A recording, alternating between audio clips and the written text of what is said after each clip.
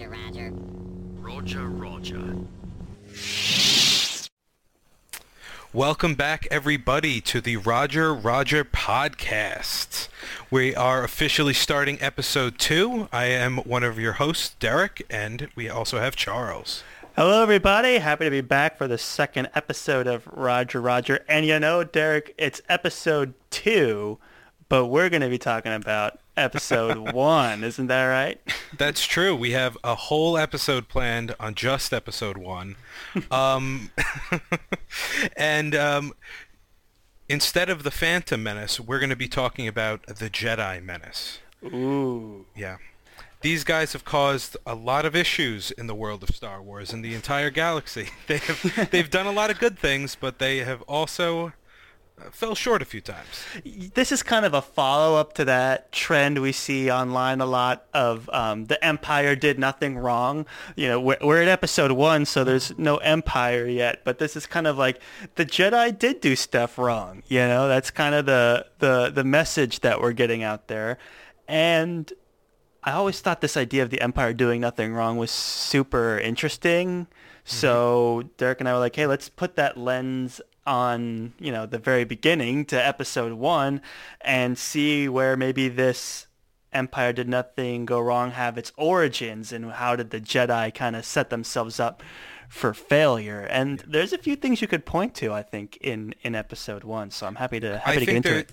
Yeah, I think there's clearly things you could point to in episode 1. Now, I don't think the Empire did nothing wrong. They've definitely done quite a bit wrong. Oh yeah, like the massive genocide, like blowing up planets. That's just pure evil. But if you look past that, it's like there's some good Right, you're things. talking about the day in the life of an average galaxy citizen under Empire rule. Their lives might have become a little better. Yeah, and I'm happy to talk about the whole Empire did nothing wrong discussion. They had to make them evil to make it good versus evil. So yeah, the Emperor is a cackling, evil mastermind, but the idea of an empire is actually quite the accomplishment, and the Jedi can be seen as some sort of radical terrorist group, depending on whose perspective you ask. So let's take it through. Before we really get into it, when was the last time you had seen episode 1 before the preparation for this episode? Not too long ago. I watched. Oh, really? Yeah, I watch the movies. Not regularly, but more than I watch other movies. If I'm, I've within the last 2 years have I seen episode 1. Okay, for me it's been a little longer. Right. I think go ahead. Yeah, no, I was just gonna say, episode 4, I've seen way more recently. Revenge of the Sith I saw recently, but episode 1, that's kind of only if I'm watching them all in order will I ever really go back to that one. I watched these maybe 6 years ago, and this is my first time watching the remasters. I watched it on Disney Plus, and that's a huge leap. It was a leap, but I was gonna ask you if you think it holds up, but you've seen it semi recently. Okay. What was your experience? Yeah. Now, so I watched it. I watched this time on Disney Plus, which I actually think is a little different than my Blu-ray copies. I have the Blu-ray 6 episode pack. I think there might be a couple of extra scenes in this, or maybe it's just I glossed over some of the parts from the Blu-rays. There's a Darth Maul scene where he talks about revenge in this, on the Disney Plus version, that I didn't remember at all. I thought that I kind of remembered that scene. At last we'll have our revenge. I remember that line. No, I did not remember that at all. I mean, what do I know? Who knows? Okay, but so to answer your question, no, it does not hold up. If you watch this movie as a movie, just somebody going to a movie theater to watch a movie, or even sit down on your couch, and you have nothing of Star Wars, you're not already a fan, this movie is bad. It starts off kind of troubling. I have in my notes a quote: "The taxation of trade routes to outlying star systems is in dispute." And you're like, I don't mind that. No. I am into that. What? I'm into that. Yes. To me, right away, I was like, oh man, no wonder this movie was doomed. But I think as a fan of the Star Wars memes, as a man of Yes. culture on the internet, there is a lot to appreciate in this movie. Well, that's where I was going to. So as a moviegoer, it does not hold up. As somebody who's a Star Wars fan, and you could watch it as an experience to enjoy, it's a lot of fun.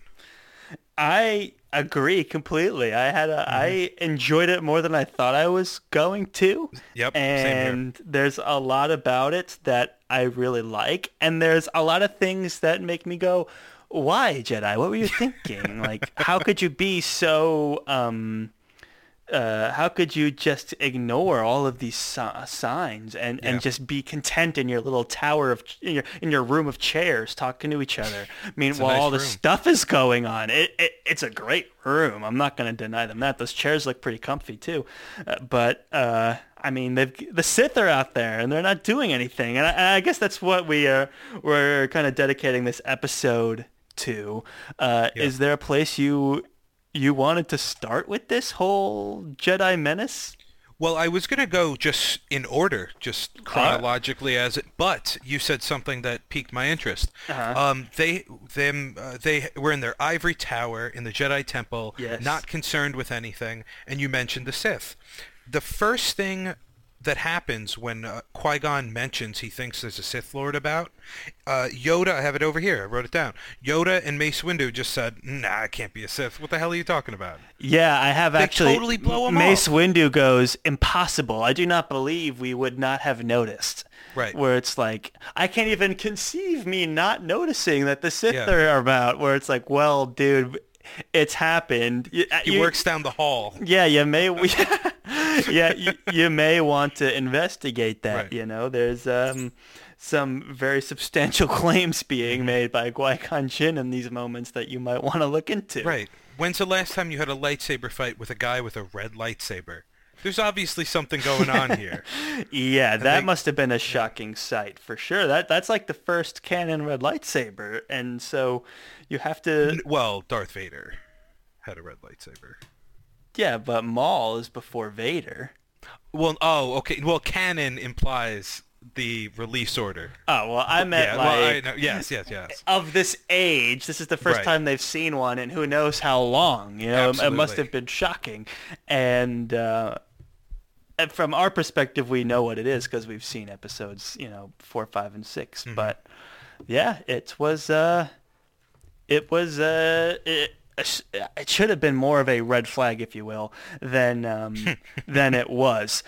And to me, where I wanted to start, if we're going chronological order, for me, like the first thing I would talk about is just Qui-Gon Jinn as a character could be kind of, for me, I always thought of Qui-Gon Jinn as the I think it's Qui-Gon. Qui-Gon, thank you. It sounded completely wrong as I was saying it.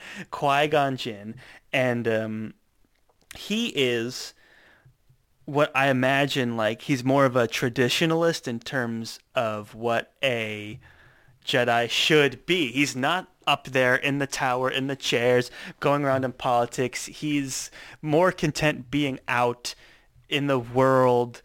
He's more focused on causes than in politics, and he's more interested in his connection with the Force than in being a good Jedi. And Yes. even Yoda had made a comment, right? Like, "Oh, you should be sitting among us, right? But you're not." I Like, think, Obi-Wan actually said that. He said something along the lines of, "You would be on the council if you followed the code more often." Because I think Qui-Gon is a very powerful Force user, but he does not listen to the Jedi Code. He does what he feels the Force wants him to do. And watching this movie through a specific lens instead of just watching it as a fan, I have a way deeper appreciation for Qui-Gon. He is a very interesting character. I tracked down basically every Force-related thing he said this time, and his thought process is really, like you said, what the Jedi really should be versus what they've become. Like when Yoda is bogged down in bureaucracy for most of this movie. Yeah, and like you said, it's interesting to look through the movies in this kind of lens because Yoda almost seems like the most not like the most single-minded of anyone. You're like, wow, he's really not giving credence to these things. But talk about Qui-Gon, he is so fascinating when you go back, because he's kind of what Anakin needed, and he's what the Jedi needed, and that's why he had to go. I think, because he's kind of this reminder of what the Jedi were supposed to be, these people dedicated to the Force and their connection with the Force, and they had no business in politics. And as they became more political, and to the point where they're generals and armies, they started to lose favor with people, and it was Sidious's plan all along to kind of trick them into these political games, where Qui-Gon was just like, no, that's not what Jedi are about. That's not what I'm about. Like, I do these things because I want to connect with the Force. And you got to give him credit for, he was one of the first ones to like reach out from the afterlife, right? He was in Millennia. I think he was the first to know. I think that was a lost art. I mean, this is now going into Legends versus canon, but I think for Millennia, he is the first light side Force user to do it for ages. I think that has a lot to do with the fact that he's so focused on his connection with the Force over He even politics. said the living Force multiple times, and nobody ever drops that line besides, I think, a couple of times in the Clone Wars when they go to that really trippy Force planet. I forgot. Right. I remember that. Yeah. Trippy. Those episodes are pretty wild.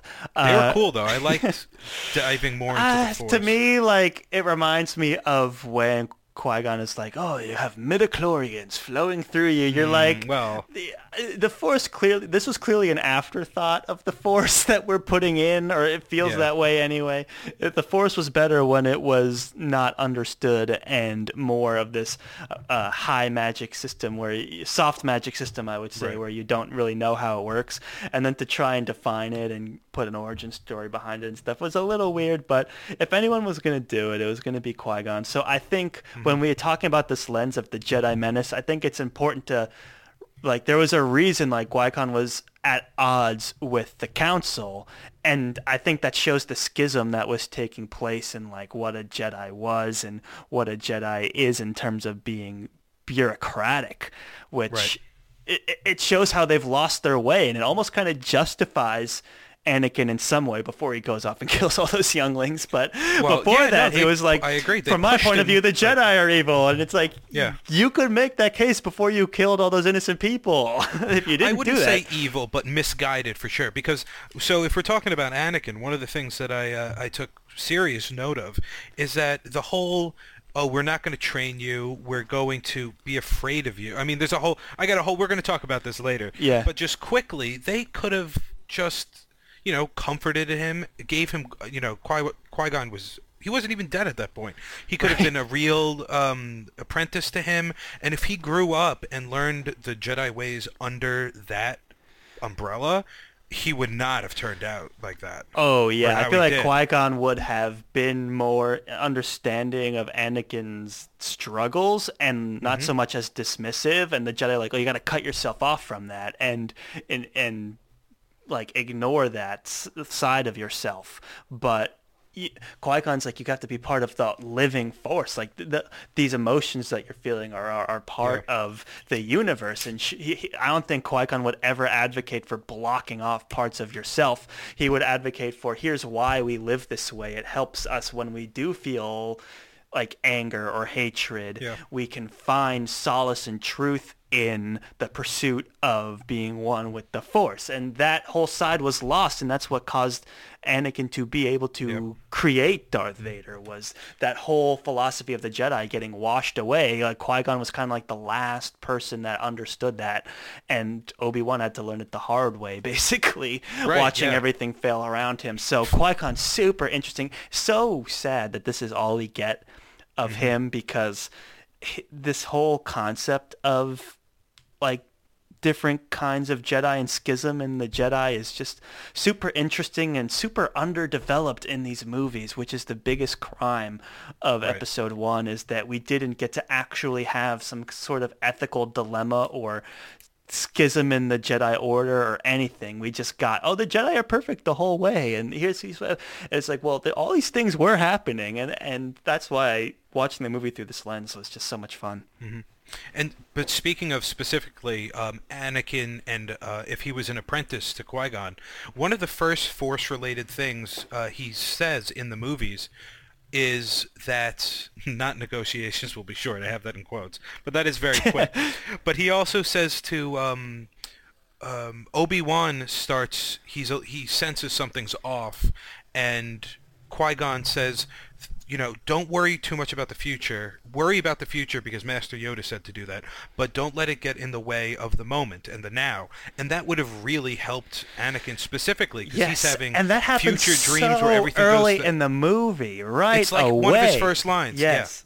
And it's like a really weird thing to say right at the beginning of a movie. It's like, oh, Master Yoda said this. Like, we all know who Master Yoda is, so George Lucas got away with it. Drop, yeah, but it's already inviting this comparison of Qui-Gon being at odds with Yoda, and that to me is just super fascinating. And it's interesting that Qui-Gon was trained by Yoda, so that kind of influence. Well, it seems he picked up on a lot of the good Yoda and not the code-driven Yoda. And maybe Yoda believed all those things, and then as he was getting more and more comfortable in the tower, drifted away from it. But I firmly, Yoda has a very strong understanding of the Force and became one with the Force eventually in Empire or Return of the Jedi, I think. Empire, I think. Empire. So I think he had to learn his lessons the hard way too. He even admits in like episode 3, he's like, failed I have, or something like that, and go into exile I must, and he basically was going back to his roots essentially to try and reconnect with the Force, and that's what Qui-Gon was doing from the beginning. Yeah, absolutely. And another thing, speaking of, early movie, something that threw me off right away was reading the title crawl again. Yeah. So the Supreme Chancellor secretly dispatched 2 Jedi Knights for negotiations. This does not sound like what warrior monks should be doing. Exactly. So I think this is the beginning of the Jedi getting like the line between Jedi and government gets a little blurred. You could tell that the Jedi originally were not bureaucratic delegates, but they were at some point mediators between different groups, and they had powers that let them be negotiators, but with that power came more and more opportunities to delegate until all of a sudden they have stakes in these politics. They work for the Supreme Chancellor, essentially. He sent them to be in a covert mission, in a covert mission. The whole thing seems kind of silly when you think about what Jedi are supposed to be. Yeah. I think that's a great point. I mean, it ended up working out because there was an actual plot to take over the planet, and they were so it not luckily that's why the story takes place there. But if this was a normal trade blockade where it was literally just, hey, you need to, I don't know really even know the reason. You need to pay us more money to get your trade or whatever the hell it was. They were squeezing for tariffs. Right. Oh, you're right. There you go. So under that, guys, it wouldn't make sense to throw Jedi at the problem. It happened to be with this. It does make sense. But they got lucky with that. Yeah. I think they almost got, it was almost like dumb luck is what it feels like. Like the senator really wasn't expecting to meddle with a Sith plot when he sent them out there. And no, absolutely not. I don't think that Palpatine not the senator, the chancellor. Yeah, the Chancellor. Right. Thank you. I don't think the Chancellor was expecting to be all of a sudden meddling in Sith plots, and I don't think Palpatine was expecting them either. So it was kind of interesting to see how he handles it, and when he greets them later, he's like, oh, thank goodness you were there, like all those kinds of things. You're like, okay, I see. I mean, he's smooth. He's smooth. Oh, he is a mastermind, and he understood this game that the Jedi were playing, like their image problem basically by the time they get to Revenge of the Sith, and he played it super well and turned the public against the Jedi, and because he understood the balance of like pursuing the Force versus getting all muddled up in bureaucracy, and he was able to play that narrative against them. And it all starts right here in this movie. Something you had mentioned that I thought was super interesting was this idea of Qui-Gon being the master to Anakin, and another mistake that the Jedi make, in my opinion, is allowing Obi-Wan to train Anakin. I don't think there's a worse person for the job, honestly, than Very Obi-Wan. interesting.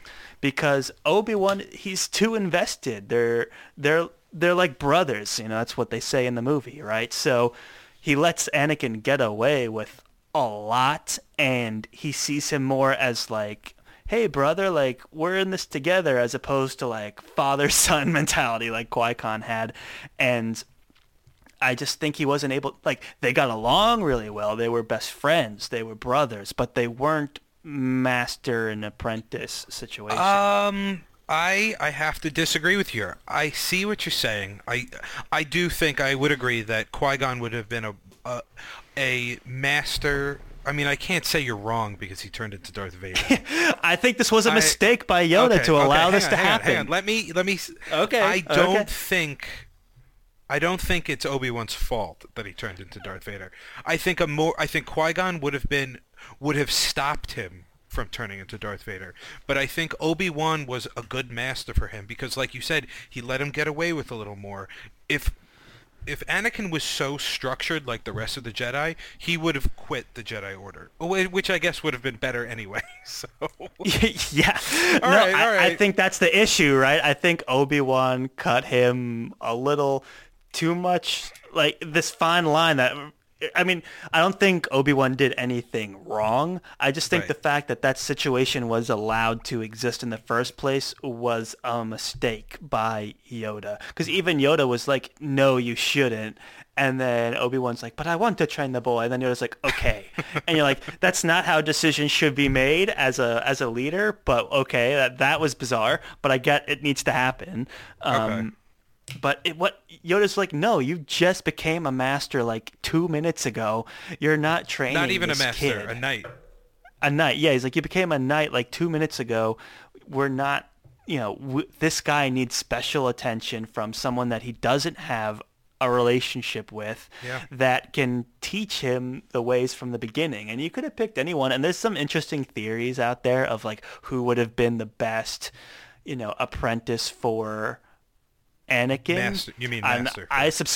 Master. And I apply the theory that Plo Koon would have been really good as an apprentice for Anakin. I don't know but enough you could about, speculate. Yeah. He's a really good pilot, like Anakin is, and he seems to be really fair. He's a friend of the Wookiees, and he seems very stern but fair. And in the Clone Wars, he's always, Oh wait, Plo Koon is friends with Ahsoka. He discovered Ahsoka. Oh, yes. He's the bug-looking guy. Yeah. He discovered Ahsoka originally. Okay, so I could see that. I mean, you could make a case for almost anyone except like Mace Windu, but he would have been horrible. I was thinking of, what is his name, Kai Mundi, maybe? Oh, Kai Mundi, yeah. I thought that's who you were talking about. No, not Kai, not Banana Head. I'm talking about Bug Guy. He's a friend of the Wookiees. Yes, he's a friend of the Wookiees. Because I was like, was Plo Koon I didn't know enough about like Plo Koon's extended lore that I was going to challenge you, but in my mind, I was like, I didn't know that about Plo Koon. No, I had the wrong. I was crossing memes. That was my bad. Don't cross the memes. No. So, but anyway, that's all to say that we're talking about the mistakes the Jedi make in this movie, and I put forth to the audience that allowing Obi-Wan to take on Anakin as an apprentice was a mistake. I have to say I agree. Hearing it out, I agree. But I think he could have been a fine master, and he was a fine master, if in Episode 2 and 3, the Jedi Council handled themselves very differently with Anakin. Yes, that is very fair. The Council did a lot to create the situation. Like, I don't blame Obi-Wan at all. I think he honestly did a really admirable job the whole way through. Good job. He got so, he became one of the most powerful, well, maybe not the, but one of the most powerful Jedi out there under Obi-Wan's tutelage, For sure. And Anakin was able to really shine in the Clone Wars for those reasons. And they had a great relationship, and it's fun to watch them together. Like, they are, obviously, they are very compatible. So it was fun to watch that. I just think they're too close in age, and, like, I don't think Obi-Wan was experienced enough with having a Padawan that he got too difficult a case. And then when, of course, it was really the continued bureaucracy of the council that really put Anakin over the edge. But, I think a more seasoned, like, Jedi Council member that was more understanding would have been able to maybe kind of navigate these things a bit better. Obi-Wan was a little bit too far on the outskirts to have any experience with having a Padawan or navigating the bureaucracy of the council. Yeah, definitely. I mean, Obi-Wan was very good at navigating the bureaucracy of the council, but I do agree that there are certain things about the Force, about just life, and about, navigating the Jedi code that Obi-Wan tried to teach Anakin, but Anakin maybe wasn't stern enough. Maybe, I don't know. I agree with that. Yeah. Okay. So it's a good point. I didn't else even caught think your of that attention? That, to me, because Yoda was he was waffling on his opinion on what to do, and I was like, you should have stuck with it, because it was a mistake, honestly. They should have been training together, checking up together, hanging out socially, but Master but Apprentice, Qui-Gon thought it was a good idea. He was adamant about it. Was his dying wish. He was. He must have thought the Force he was worried, pushing though. him that way. Yeah. He wanted someone that he knew was gonna actually love Anakin to be around him, because he knew the council was, like, on the fence about him, and it's like none of those council members really want him, but I do believe he's the chosen one. I need an advocate for Anakin, which Obi-Wan was his only hope, dare I say, at the time. And that's a good point, because Qui-Gon knew he was he felt the fear in him from leaving his mother, and he knew all of that, so he picked Obi-Wan as somebody that would be, in his eyes, a very good master. And he was, but you're right. He was a great master. Yeah, it's a tough move. I think in times of peace, Obi-Wan would have been the perfect master, but it's just the reality was, I think he was too green. He didn't know what he was doing with Anakin as a Padawan, and it kind of got away from him a little bit. Obi-Wan wasn't really able to see or maybe confront the conflicts that Anakin was going through, because they were too friendly with each other, where there was just this misconnect of what was really going on. So, or not even a misconnect, just an over, I'm pretty sure at the end of the Clone Wars, at least towards the end, Obi-Wan knew Anakin was dating Padme. Or married at that point. Oh, yeah. He knew, and he knew throughout the Clone Wars, too. He allowed it to happen. And he is empathetic, because we know from the Clone Wars he went through his own romance. I think so, too. I think Obi-Wan kind of inherited some of Qui-Gon's philosophies of, like, hey, these aren't rules that necessarily are part of being a Jedi as much as they are being part of the Jedi Order. And that seems to be an important distinction.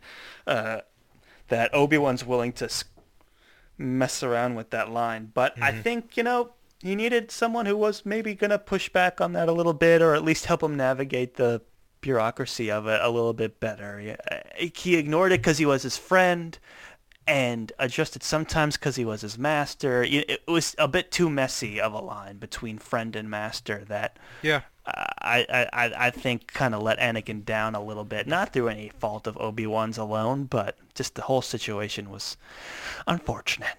Yeah, I'm going to agree with your point, with the caveat of I don't know if he would have had a better master. I know you people, I'm sure there's theories, but I think it was a good fit, as good a fit as maybe you could get. But Yoda, it was probably the wrong move, like you said. Yeah, Qui-Gon would have been the best, but Yoda should have not let it happen, in my opinion. Like, that's just a bad leadership move. Yeah, it's like you don't put like two friends to like have one friend be in charge of the other friend. It's just they weren't friends at that point. Obi-Wan was kind that's of fair. He even called him. What did he say? Let me remember. I think we've picked up another pathetic life form. Oh yeah, I do kind of remember that. Yeah, he flat out That was called pretty Anakin harsh. right. And then Qui-Gon said, yeah, just, you know. So they weren't, he was probably a very stern Obi-Wan-esque master at the beginning, and then he turned into, hello there. Yeah, I love Hello There, Obi-Wan, though. Oh, he's the best. I like He's the all best. versions of Obi-Wan. He's I can fantastic. tell you're really advocating for him today. I'm a He's- big Obi-Wan fan, too. He's I think, my favorite character, at least in the prequels. I was getting those vibes. Yeah. Qui-Gon really stood out for me this time around watching the Yeah. movies. It's unfortunate that he got the treatment that he did, but it had to happen. It did have to happen, but talking about, him dying, spoilers. Uh, but during that fight, I watched it like twice. He had the upper hand for most of that fight. It really didn't make sense for him to get knocked in the head and then stabbed. In my opinion, the power balance of that fight was a little off. I agree with you because I Maul don't know. was backstepping. He fell off. He knocked him Maul- off that railing. Well, there's and no maybe railings Maul in Star was Wars. maybe It was Maul was just a platform. fainting. Yeah, Could no be. railings, of course. Maul could have been fainting to lure him in or something. Like we know, like my understanding of Maul is that he is an accomplished blade master, but a little weak on the Force is my understanding compared to other Sith Lords and Jedi Masters and things. He balances. He's like a little stronger in the sword fighting and a little weaker in the Force. Yeah. So maybe he could take Qui-Gon on one-on-one. He was certainly handling Qui-Gon and Obi-Wan together really well. But that was even unfortunate. even after Obi-Wan got knocked out for a little bit, Qui-Gon kept pushing him back. So that was a bit strange, but like you said, he needed to die. He died because of, plot. He could not have trained Anakin. I get it it. would have been interesting to watch him go a little bit longer into the next movie, see some of that, struggle within the Order. Like that could have been fleshed out more. and then die in a cooler way. Like, or die in the same way, just later. Like give us these moments where he's actually getting into debates with Yoda and Mace Windu. This And would maybe have been he interesting. leaves the Order. He actually leaves the Order, and Anakin, he says, you could either come with me or Obi-Wan will train you. That would have been... Sure, or Pretty maybe interesting. you could tell that was inevitable, but he dies right before it happens, right? Oh, yeah, So it yeah. always leaves that door open. That would have been a Right. good time to go, where you don't know if Qui-Gon would have stuck around or not, because we know Count Dooku, who trained under Qui-Gon, and Count Dooku played this card a lot of, like, this isn't what No, Qui-Gon Count Dooku wanted- trained under Yoda, I believe. trained Qui-Gon, right? Or was it... Oh, I got it think reversed. Yoda trained Dooku. Oh, they both trained under Yoda. Yoda think- trained I'm not- Qui-Gon too, right? I'm not sure of that. I don't know who trained Qui-Gon. I'm going with you. I thought on it that. was Dooku. I don't know. I really thought it was. No, We'll have no. to- I thought you said Dooku trained... No, Qui-Gon trained Dooku, I thought you said, which is definitely not true. Oh, okay. Count Dooku is Qui-Gon Jinn's former master. That is confirmed. Okay. That is and true. then Yoda I just trained Googled it, which is what I Dooku. meant the whole time. Gotcha, Yoda gotcha. trained Dooku, yeah. Right. That's what I So, meant this right. whole time. And now I realize I've said a bunch of different wrong things up until now. But that is what I had always thought in my mind. And I wasn't sure of the Dooku connection with Qui-Gon, so that's good to know. there is the Dooku connection, and Mm-hmm. Dooku's the one who was like, dude, the Jedi have no idea what's going on. They're so blind in their bureaucracy that they don't even know the plots Yeah. getting played right underneath their noses. And it's interesting that that's the one who trained Qui-Gon. I think Qui-Gon kind of had some of those vibes too, and there's some truth Yeah. to those. And it would have been interesting to see those debates play out more interesting than seeing these giant Supreme Chancellor meetings and pod races and all this other stuff. Like, show me the actual struggles within the Jedi that caused the system to fail Right. for Anakin. Like, that's what I would want to see. Yeah, or seeing...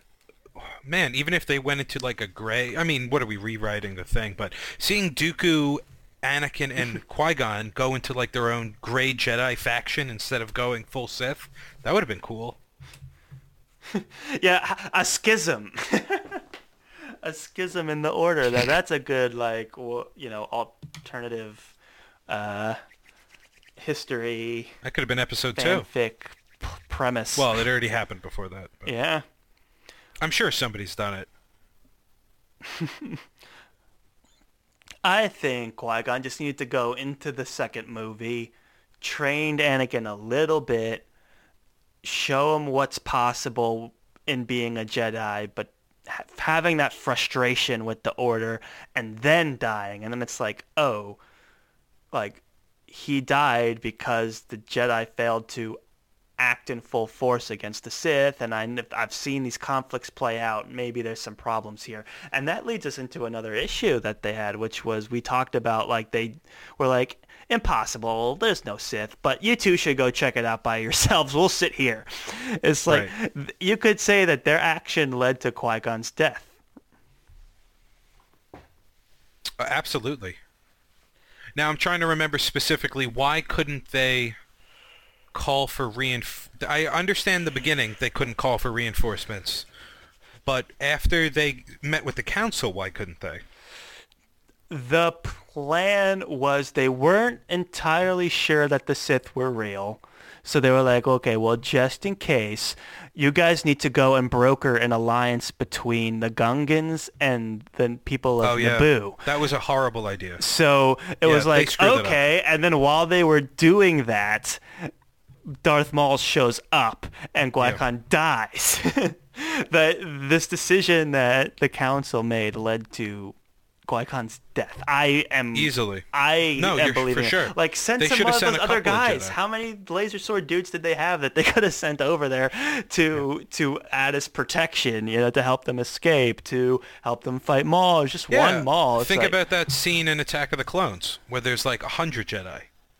Yeah, where were all like of 10. Them? Why only send 2? 10. Like, what else are they up to that, like, investigating a potential Sith attack is only worth one master and one apprentice? That scene. Oh, and maybe it was No, it was that scene. I think where Qui-Gon basically says, "I'm going to train the boy," and I think Mace goes, "Well, we can't be talking about this stupid kid right now. They're re-electing a different chancellor. We have to pay attention to that." Yes. Okay. No, you don't. You need to pay attention to the literal chosen one, and you need to pay attention to the first Sith in 1,000 years. What are you guys doing? Preach. Exactly. Come on. And as much as I think Qui-Gon Jinn is the embodiment of, like, a traditionalist Jedi, I think Mace Windu is the embodiment of this modern Jedi that was so caught up in bureaucracy. Like, Mace Windu is so deep into politics, more than Yoda, I'd say, that and it's another main reason why he's so at odds with Anakin in Revenge of the Sith, why they just hate each other, because Mace Windu is so embodied in this mentality of the modern Jedi of being a political figure, a general in a war, all these other things, which a Jedi arguably should never have been. So it's interesting to see these two play out now, and I believe it's Mace Windu's inability to recognize the Sith threat, as well as being too focused on this new Supreme Chancellor, and he wasn't even able to do anything about that. No. So it's like all these things mixed together. It was like, dude, what are you even doing? A huge failure, this huge Jedi menace for sure. Qui-Gon made some interesting choices, but the real menace, like you said, here is definitely the Council in Episode 1. They were they did every possible thing wrong. I mean, it's hard to believe. And then another thing, you have the famous line, I think it's even from that scene, or it might be later, I don't remember. But it's the fear leads to anger, anger leads to hate, hate leads to suffering. That's a great line. So, but it doesn't make any sense. Well, hold on. Okay, go for it. I have thoughts about that, though. We're coming back to that. Yes.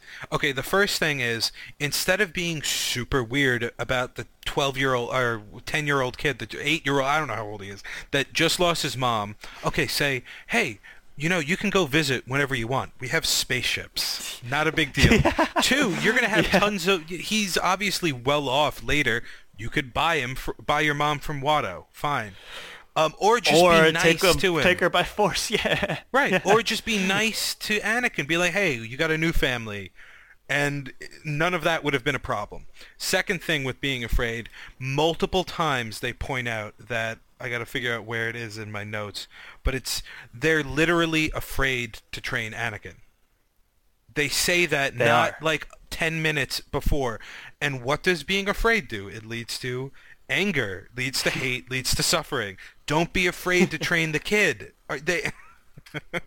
Yeah, Listen to the things that you're saying. The Jedi kind of contradict themselves constantly. Even the famous line from Obi-Wan, "Only Sith deals in absolutes." It's like, that's an absolute, Obi-Wan. Right. Like, what are you talking about? Yeah. So, I agree. And the line, where it's, there's always a master and an apprentice. The Sith always come in two. Okay, but not 1,000 years ago.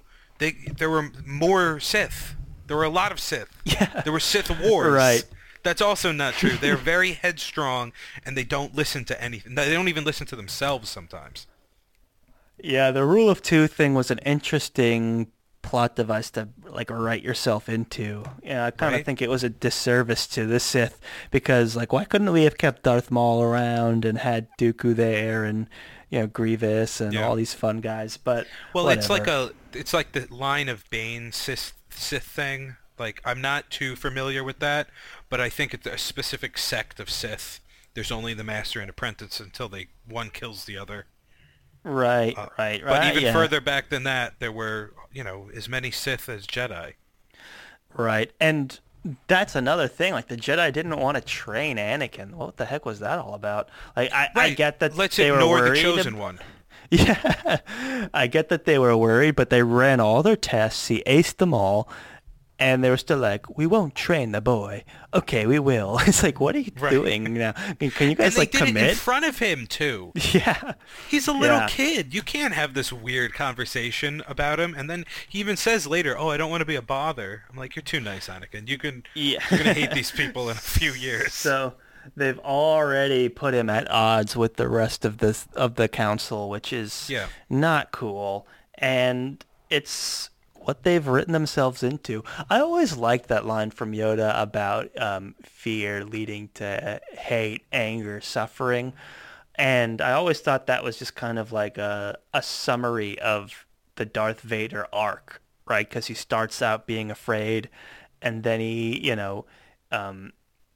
hates the sand people, the Tusken Raiders, and he kills them all. That's his hate, and then his fear of losing Padme, and then his suffering as existing as Darth Vader. No, absolutely, so, it is the Darth Vader arc. Yeah. But I think the way the Jedi in the Fall of the Republic age handles it incredibly poorly. They form no attachments. Everything they do is to avoid that chain of events. But instead of doing that, they could learn about something that they're fearful of and embrace it and try to change it and fix it instead of banishing it, which is, what they end up doing in all regards of this stuff. Yes, because you can tell, it comes from a good place of, we remove ourselves from these worldly attachments so that we can act objectively, but it doesn't mean to ignore them and cut yourself off from them completely. Those are two very different things. You need to acknowledge that you are afraid of losing your mom and you love somebody and all these other things, and then you from there make those compromises. And I think that's what the Disney movies tease the idea of, and I wish they went further, especially in what was the name of that second movie, The Last Jedi, where they were like, let's just forget all this old Jedi Republic baloney and do our own thing. That was kind of one of the themes that they were teasing in the Disney movies. Yeah. And like I feel like they picked up on something that was super interesting about the idea of the Jedi Order that was being teased in these movies. It's like, why are they dancing around these super interesting things? Why aren't they just like coming out and saying it? Like, do we really, like, is this order really the right way to be a Jedi? Is no one talking about what that means? I feel like the identity of the Jedi, like the PR crisis of the Jedi that they're having, is that they can't be these war generals and also these unfeeling monks at the same time. It's like how, systematically they're just not balanced properly, and that's the whole thing, and that's what Luke mastered at the end, when that's why they blew up the Jedi texts and all these other things. And it was all the genesis of it here. That's what Luke was supposed to represent. He was supposed to represent the return of the Jedi. He was supposed to, hey, this order fell. It was really bad by the end, and now we have to look at it in a totally different way. They kind of, I don't think the Disney movie, they tease the idea, because I think in Legends he really recreates the Jedi Order, not in the Republic sense. And in this, in the Disney movies, he didn't, I guess he did that a little, but they threw it out really quickly. And I would have liked to see that. Jedi, more Jedi under the under the training of Luke, who was the return of a true Jedi. Yeah, it was supposed to be this like epic guy, so I would have liked to have seen that too. But I'll say one of the highlights of Phantom Menace was the Duel of Fates, and if you watch The Mandalorian, there's like a, I don't know if it's a bonus feature or if it's one of these, like, it was like a director roundtable discussion, and Dave Filoni was part of that roundtable, and he's, the champion behind Clone Wars and all of that, and they've given him a huge creative director seat. He's a big episodes 1, 2, 3 fanboy who's kind of bringing those visions into the modern stuff, and people are really liking him for that. And he goes on this long thing about the Duel of Fates, which I think is relevant to our discussion now of the Jedi Menace. He says, like, the Duel of Fates is essentially the fate for Anakin, like who will win in this moment, Qui-Gon or Anakin. Qui-Gon or Darth Maul. Maul. Yeah. Right. And it's called the Duel of Fates because it ultimately determines the path for Anakin of what's going to prevail in these moments. And he's basically saying that Qui-Gon was what Anakin needed and what he lost. And I highly recommend anyone listening to go and watching that, because it recontextualizes a lot of episode 1, which gets a bad rap, and maybe rightfully so in a lot of ways, but it had so much potential, and I think Dave Filoni was touching on how much potential that some of these moments had. And I wanted to talk about the Duel of Fates specifically in how it represented the importance of Qui-Gon and his philosophy about the Jedi, and the fact that he died in that moment kind of signified like Anakin's fate was lost in that fight, and there's just no saving it. Yeah, I mean, duel is literally used as, a homophone? Duel as in a duality of, which direction his life is going to go in, but also it's a literal duel, Yes. Yeah, no. And I had never considered it that way, and it only takes looking back on it and recontextualizing it to be like, oh yeah, I guess it does mean that. Maybe they thought more about it than I thought, but I don't like to give Lucas that much credit. There are so many things here that I feel like it can't be by chance. It's called the Duel of Fates. Like, you have to give it props for that. Not just that. Just a lot of the stuff Qui-Gon says, things that Obi-Wan says, just plot things that like are perfect, like behind the scenes. If you look for the context, they're there based on the rest of the movies, Clone Wars comics. But did they really think that far out, or did they kind of just get lucky? And I really don't know which it is. I feel like it's a bit of a combination of both. I feel like trying to get these Star Wars movies into a coherent story has always been a struggle for whatever reason, and sometimes they stumble onto great things, and sometimes they get a little distracted. But the Duel of Fates was one of those ones. It's like stands out still. And all the Star Wars moments, it's up there at the top. It punches way above its weight in terms of the movie that it's in. Like, it hits really well. You could cut it out of Phantom Menace and it would work super good. It's really good. And you know what it made me think of? Like what the episodes 1, 2, and 3 did incredibly well that makes me even more frustrated about the Disney ones. It's like, what did Disney have against lightsaber fights? I feel like you got to give episode 1 credit in that it came from Return of the Jedi, which the lightsaber battles were like clunky, just two dudes like hitting each other with plastic sticks, to CGI acrobatics, and like they're jumping around, they're flipping around, they're clashing like crazy. There's all this dramatic music playing. There's all these different set pieces. It took Jedi battles to the next level, and the Disney movies weren't able to live up to that. All these Jedi battles are incredible. Like, this movie starts off where they're killing a bunch of droids, and it's awesome. I have that specifically in my notes. I mean, stay tuned for our next episode, which talks about a lot of these things. Nice plug. But one of my favorite things about, think about the context of this movie. You go so many years without a Star Wars, really anything. There were no shows back then, right? And the first Jedi thing you say. 2 Jedis in a hood, they take off the hoods. Oh, this is cool. Then you see the lightsabers in the poison mist. You just see the blades. And then they go to town on a bunch of droids. Yeah, they cut down doors, which is cool. Like, they put a hole in the door. I don't know if that... Right. Did Obi-Wan do that in... He did. In the Death Star, maybe? He, like, slowly cut a hole. Yeah, I think so. Okay, but still... it's exactly the lightsaber what you wanted fights went from Jedi. So far beyond what the original trilogy did, and it's what you see them like practicing sword moves and like the behind the scenes and stuff. They put a lot of work into the choreography for those fights, and it's so incredible. It's so incredible. It's not Alec Guinness, who I bet barely cared enough to be on set long enough to film those scenes, and then some like 7-foot tall Irish dude in a costume he can't even see out of, and they're like hitting each other with lightsabers.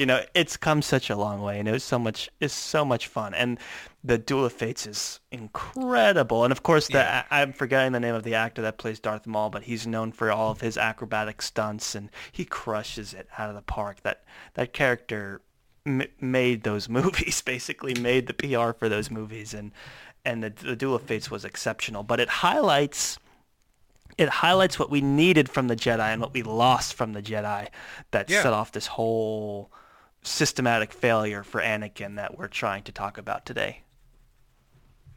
To bring it back home. Yeah.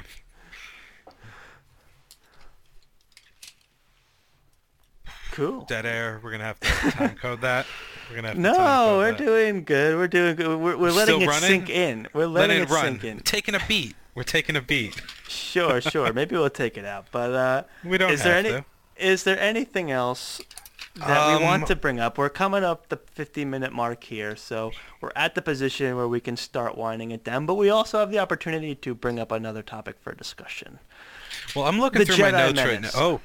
Oh yeah, the Jedi Menace. I'm looking through my notes. I put my notes are a little disjointed with the with our next episode because I did I did everything at the same time. Got it. But I don't want to give anything away. No, you don't, and that's smart. So, we talked a lot about the Jedi Menace today, and it also, what scene you had me thinking of when Qui-Gon. Which?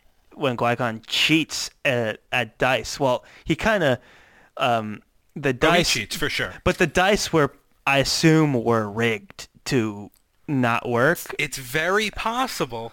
Like, I thought that Watto knew he was going to win because he had loaded dice, and then Qui-Gon cheated. But I think, like, that's kind of a fun thing of, like, look, there's a little give and pull with the abject morality of the Jedi, right? Like, well, I mean, Qui-Gon specifically is an interesting character because he's, like, chaotic good. He's Obi-Wan at one point was like, oh, thank God I could take my test because you are definitely grating on me a little bit. But, I mean, he loves Qui-Gon, and he really loved him as a master, but I forgot what he said specifically, but he was like, thank God. But, I mean, he does a few suspect things. He does the Force Oh, influence. he tries to do that to Watto, yeah. Watto. He did it to the mind Gungan, tricks, you mean? Yeah. He did that a few times, all in mostly survival ways. Like he needed to get out of the Gungan place. He did steal Anakin's blood without telling anybody, which is a little weird. It's a little bit of blood. He also wagers Anakin's pod without telling anybody. He just goes for that. And he goes on a lot of faith that the Force is going to handle everything. He's definitely not as morally sound as the rest of the Jedi and as Obi-Wan. He kind of just lets it go. He rolls with it. Yeah, and I kind of like that about him, and it's kind of like that piece that's missing, right? Like that piece, like he was kind of that last piece of what the Jedi were arguably supposed to be.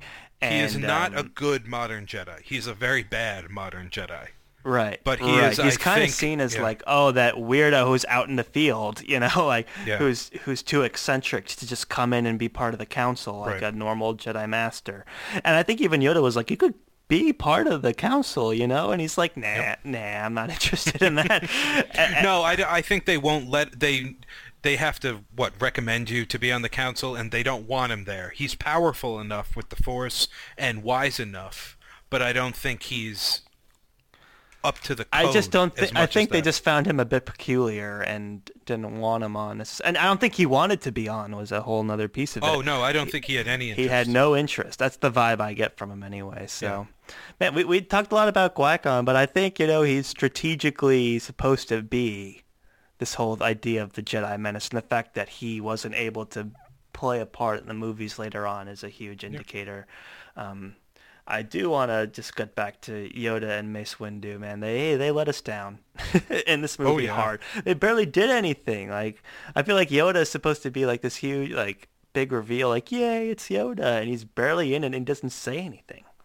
I don't think it's until... well, he had his big line, the... fear, hate. But no, I agree. Clone Wars, the Dooku fight. Not Clone Wars. Yeah, Clone Wars. Attack of the Clones. Attack of the Clones. Thank you. Yeah. Attack of the Clones. He gets the fight with Dooku. That was a good fight too. Yeah. And that was when he was CGI for the first time. We forget he was a puppet originally in Episode 1, and then was full CGI. You could see his legs and see him do flips and stuff. I remember that. I remember watching that over and over again as a kid, being like, whoa, like Yoda fighting, like jumping around and fighting. But we'll get into that later. Yeah, those the lightsaber fight, the duels are undoubtedly the best part of any of the prequels. And then, of course, the Anakin Obi-Wan duel at the end is like amazing. Oh yeah, that's like the magnum opus. Basically, we haven't seen a good lightsaber fight since. Unfortunately, that was like the last good one. Yeah, I mean Disney did a little bit. I mean I don't know what everybody's opinion on it is, if it's too fan servicey or not. But shut up, it's fun. The Darth Vader slaughter and Luke killing all. Yeah. That's not a lightsaber duel, though. But was but fun. It's the first Disney, like, real lightsaber. Yeah, it made me be like, man, I wish we could see Darth Vader with today's movie-making technology. You know, he's supposed to be insanely powerful, but it's hard to picture that in those original movies where the technology just wasn't there. Yeah. But yeah, Rogue One, that was like worth the price of the admission, is that scene at the end. I thought it. Yeah. I mean, it was super fan servicey. It was totally unnecessary, but it was cool to watch. Right. I enjoyed it to watch full force Vader like throwing people around. Now, sometimes Star Wars fans don't even like to have fun. That was fun, and people hate on it sometimes. Like, come on. Yeah, originally people were all for it, but there seems to be kind of like people. It ebbs and flows, the opinion of that movie. And we can talk about that movie forever, too. I have opinions on it. But we're talking about Episode 1. The Jedi Menace, I think we've said it all. Have we said it all? Could go into another point? Nothing big. We could go into some of the weird stuff Qui-Gon did that was probably wrong. But, I mean, we gave Yoda and Mace a lot of hate. But Qui-Gon did a couple of odd things too. He contradicts himself I a few mean, yeah, times. he is not perfect. He just No. happened to be the one to But he's like, not supposed to be have perfect. the good sense to not meddle in Yeah. the council affairs. He's very cause-driven out in the world, Mm-hmm. and I appreciated him for that. And I think these movies had the missed opportunity to show us that and question what it is to be a Jedi. You know, that's something we never really fully got. And I just think people were afraid to be like, hey, we don't need to get this high level of, are Jedi not cool? It's like Jedi are just supposed to be cool. Like that's what Yeah. any just average popcorn movie theater goer would want to see. It's like, oh yeah, Jedi, they're cool. They flip around, they do stuff. No one wants Right. to see like the inner machinations of the politics of them, but I think the fans do, and that's where these movies let us down. You know, instead that's we one got of the Jar Jar yeah. Binks and pod racing whoa. and all these other things. Alluding to that is, actually, I alluded to it before. The overarching Jedi, like, I totally had a point that I had. It was a good point too, and it totally just I'm vanished. sure it was fantastic. It was a horrible So we were point. talking It about was a- the movie going experience and Jedi just supposed to be cool and not getting Oh, into yes, the okay. inner So turmoil. earlier I said that it's some of the stuff is too on the nose to be just luck. This is one of those things. Like if you just go to watch one of these movies, oh, the Jedi are cool, that's great, look at them. But if you really look for specific things and watch it through a specific lens, there's really a lot more to this. Like Qui-Gon is actually a really fleshed out character if you extrapolate a little. And you could see some of the stuff. Yes. Right. But a lot of Obi-Wan's growth through the movies and what his character became in the second movie, and then how he acted in the third movie, really has inklings already in this movie. I have to say that's not by accident. But it's only if you extrapolate, Yeah. okay, I already know all of this about Obi-Wan. I watched the Clone Wars. I watched episode 2 and 3. And I could pinpoint these things and extrapolate them out. And wow, that's pretty cool that they thought of that. Or did they think of that? Star Wars is so weird, man. Yeah. No, I think you touched on something really interesting because it's true. I think that's what allowed things like Legends and Clone Wars and the extended universe to really take off, because this is what episodes 1, 2, and 3 did well. Maybe objectively they're not great movies or they're kind of cheeseball or whatever, but they blew the doors off for things like Jedi being lore cool. of Star Wars and Jedi being that cool. too, yeah. And it has fueled the fandom for 20 years, and you gotta give respect to that. And they were teasing these questions that we're asking today, all these years later, of, hey, we're like, what the Jedi were failing, and we think of them as cool, but there's some systematic issues here, and it starts here. And I do believe that they had thought of that and they brought that into it, but they're balancing this hard line between telling a high-level deep lore story and also servicing hundreds of millions of people who just casually will watch the next Star Wars movie in theaters, you know? So they're balancing that hard line. They're trying to write for everybody, and some of that fell through the cracks. And it's just, for some reason, it's been hard for people to write Star Wars in that way. Yeah. And I think that's why it's I think that's why it's doing so well in television medium, where the stakes are lower and they're able to explore one thing very deeply. And if that show, there's other shows that will explore other things. And I think that's why people were frustrated with the Disney movies and frustrating with the retcon of a lot of the extended universe stuff, and frustrated with where we saw Luke Skywalker, because we wanted to see where all of these stories were going. We wanted to get into it as like Star Wars fans, right? And then there's just movie fans and casual people who aren't fans of anything that just want to go see a movie on the weekend. So we're all trying to exist in the same space. Well, so. yeah, but that's another thing. Like you said, they're not even written that well for just moviegoers. I forgot who I went to see one of the Disney ones with, and they were like, what the heck's going on? I don't understand any of this. Yeah. At least in, one of the old, even one of these, you could be like, oh, there's a bad guy. His face is red. They gotta fight him. No. Oh, there's something weird going on with this guy in the cloak. Like, at least the prequels did better mass audience appeal wise, I think, than the Disney movies. I don't know. I kind of remember when episode 1 came out, people hating it. I don't remember. I enjoyed it when it came out, but I'd like to see. We what, were young and impressionable. Well, right. So I don't remember my parents thought of it. I mean, they probably hated it anyway. Yeah, I'm sure they've got the same reactions that Force Awakens got. It's confliction, but to me, the episodes 1, 2, and 3 are just how I picture Star Wars, and that's just because they did such a good job of setting this foundation. Whether or not the movies delivered, we wanted more. We wanted more of this Jedi Menace theme explored, and we got some other stuff instead. But what was They're reaching on it, though. They're fun. reaching on it. Like Mandalorian goes into that a bit, but specifically with the Empire. The newest season of Clone Wars went into it, where Ahsoka's friends were like, "Oh, I hate the Jedi. Those politicking, bureaucratic, people that think they're better than us and have been ignoring us for centuries." It's like, oh, they're getting into it. They're getting a lot into of the Clone Wars. Even before that, I mean, you had the whole Ahsoka arc where she got kicked out. Yeah.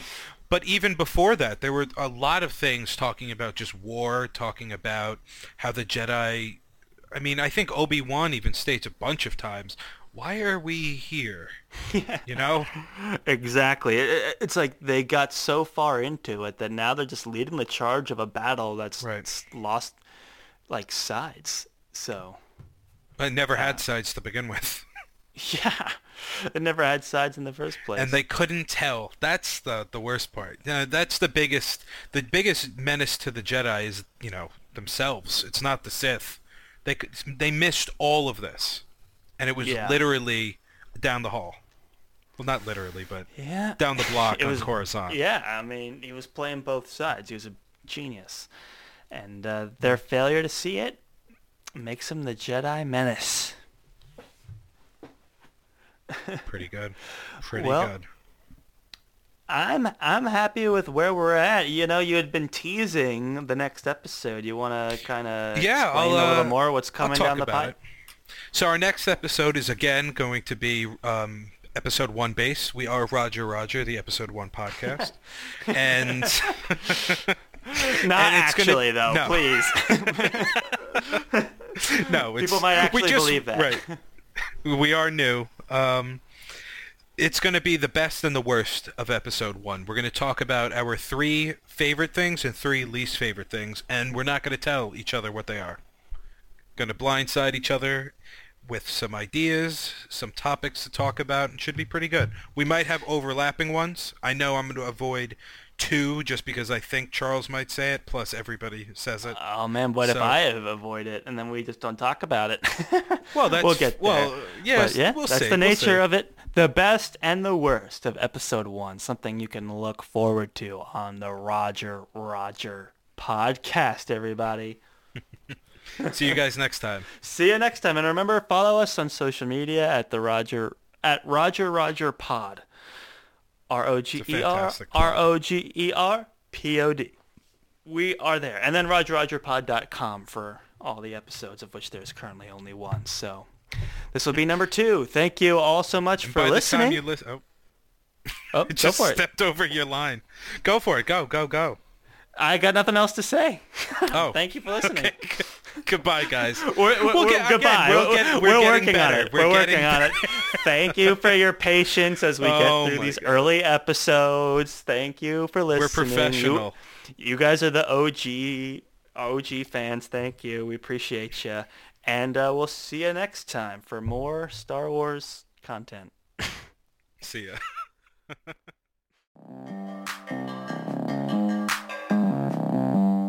Roger. Roger. Roger.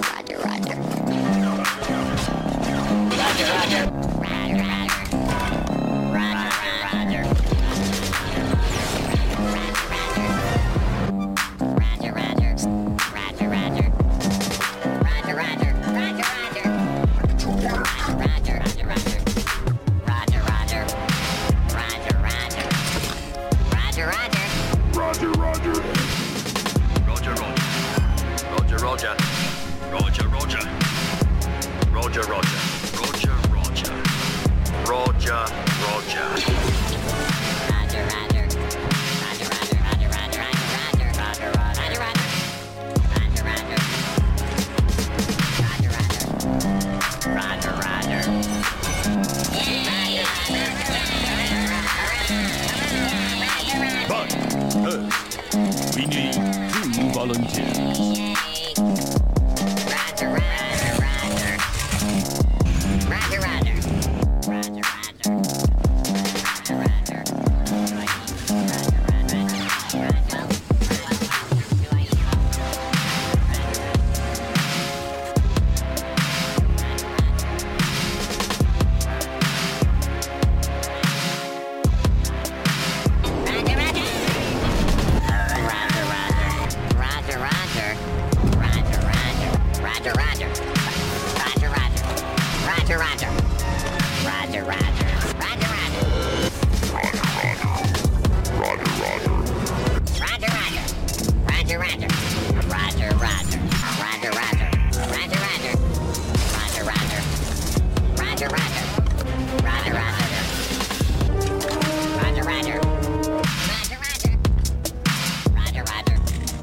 Roger, roger. Roger, Rogers, drop 'em.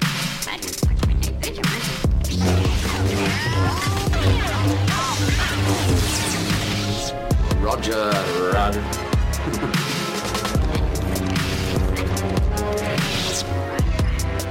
Roger, Roger.